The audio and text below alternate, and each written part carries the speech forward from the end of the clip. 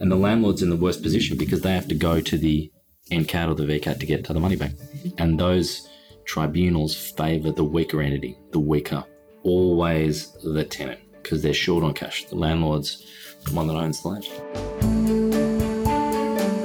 You are listening to Australia's podcast for accountants, Tax Talks, the podcast to run and grow your firm.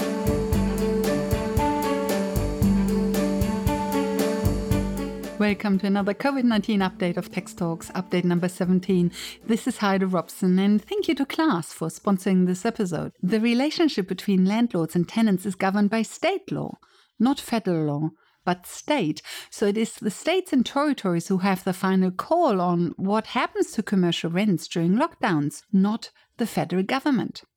However, rent is a major expense for small to medium business, so rent needed to be addressed as part of the federal rescue packages.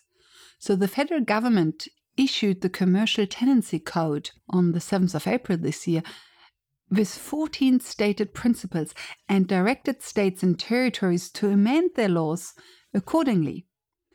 To rejig your memory, I just want to play you some important comments from Update 9 around rent reduction.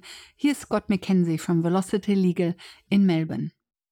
That landlords have to offer rent reductions to tenants, which is proportionate to the impact that the pandemic has had on their business. So essentially what that means is if I'm a business owner and I have a lease, and I've lost 50% of my revenue because of the pandemic, then appropriate reduction in rent has to be provided to me. In terms of the rent reductions that I mentioned, there's a further kind of piece of clarification in the code which states that at the very minimum, 50% of the rent reduction given to the tenant must be in the form of a waiver. So at least 50% of that rent reduction, the landlord must never try to recover from the tenant ever again, whereas the remaining portion can be a deferral of rent where the landlord essentially promises to not try to collect that rent for a period of time. That landlords and tenants can mutually agree between themselves to dispense with that minimum 50% requirement. And the thing that I've seen a little bit of so far has been landlords or agents of commercial premises going straight to the tenant with a nice looking contract and basically, saying, we're trying to look after you, we're reducing your rent by X amount, or we're deferring a good portion of the rent until later, sign this contract and we'll make that happen. But within some of those contracts, the landlord is actually putting in clauses which requires the tenant to dispense with that 50% minimum waiver requirement. So this one is particularly open to abuse, and I think unsophisticated tenants or tenants who don't get advice on any offer put to them could fall into a pretty significant legal trap there. So the question is, has the code now been made law across Australia? And are there clear black and white rules now that tell us what the rent should be? We will cover the details of the different state tenancy laws in a later update, but here's a first short insight from Ben Sewell of Sewell & Kettle in Sydney.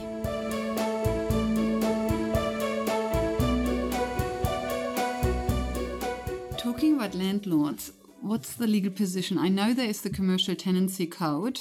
I assume it's not law yet. It's law, yeah. It's law now. It's law. Yeah, it's law.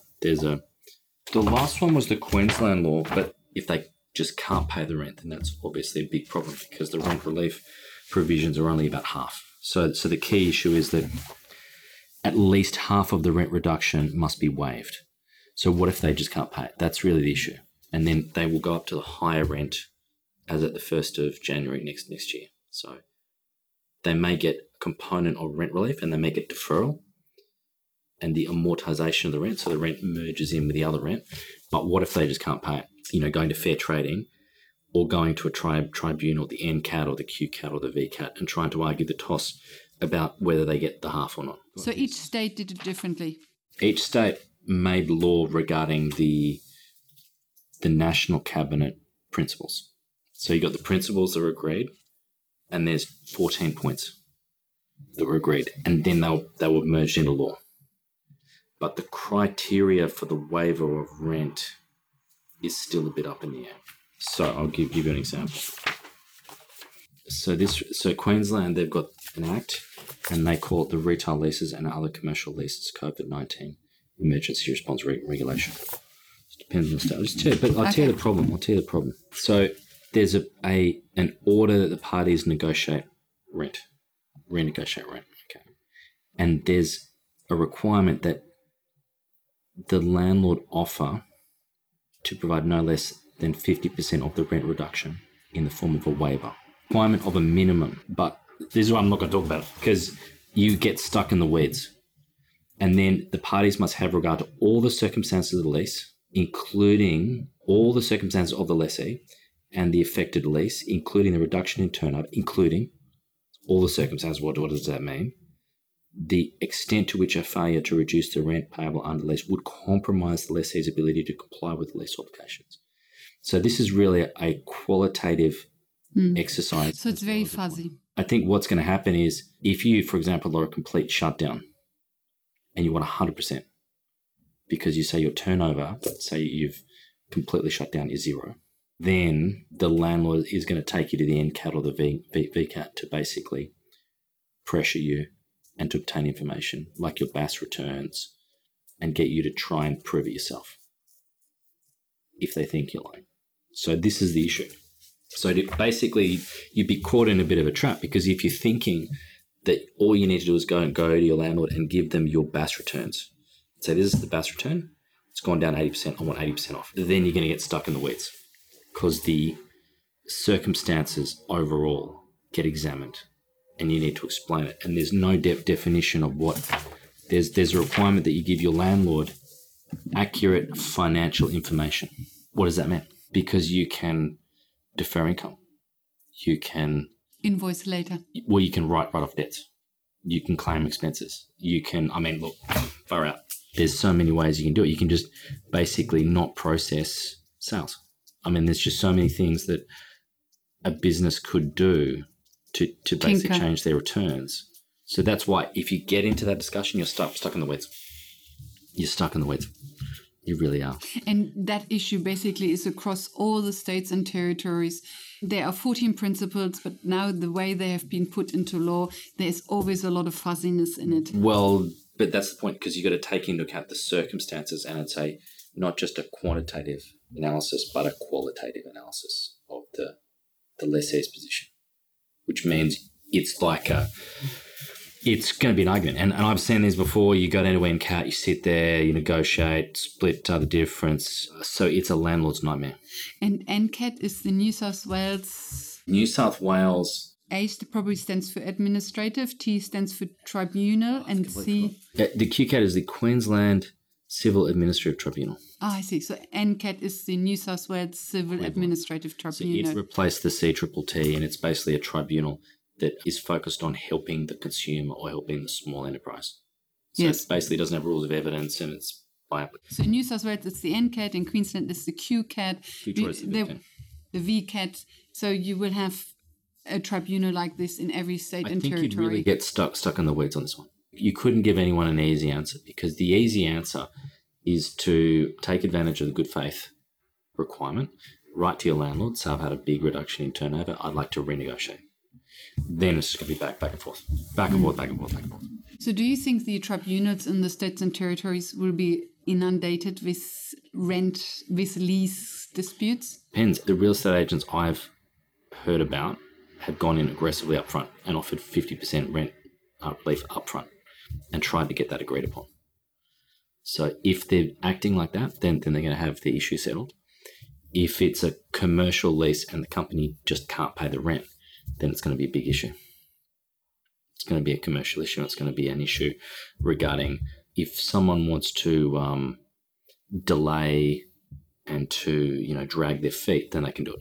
But the 50% rent reduction is only where The turnover dropped by 50%, or No, well, that's the thing. It's as I said, it's the circumstances of the lessee overall need to be taken into it. But didn't the 14 principles say something about that rent should be reduced in line with the At least. Yeah. So whatever your turnover dropped, that's how your rent should be dropped. Yeah, but you're thinking like an accountant. This is not. It's not just the BAS return.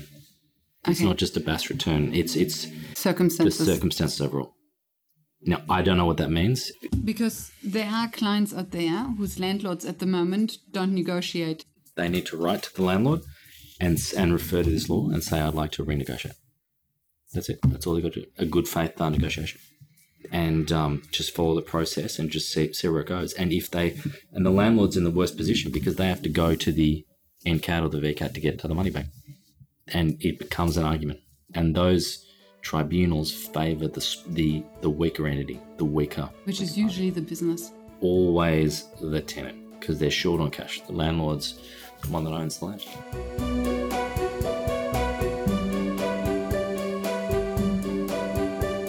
Welcome back. So the answer to the first question is yes. The code is now law across Australia. All states and territories have implemented the 14 principles the code lists. But the answer to the second question is no. There are no clear black and white rules that tell us what the rent should be. Instead, we have fuzzy terms like circumstances, appropriate, fair, and so on. So it comes down to negotiation, documentation, or if you can't agree, the civil and administrative tribunal in your state or territory. So QCAT, NCAT, VCAT, and so on. In the next update, update 18, we will go back and talk about Australia's insolvency law again, this time in comparison to the UK and the United States, and discuss Australia's debt hibernation policy. Until then, thank you for listening and thank you to Class for their support. Bye for now and see you on the next episode.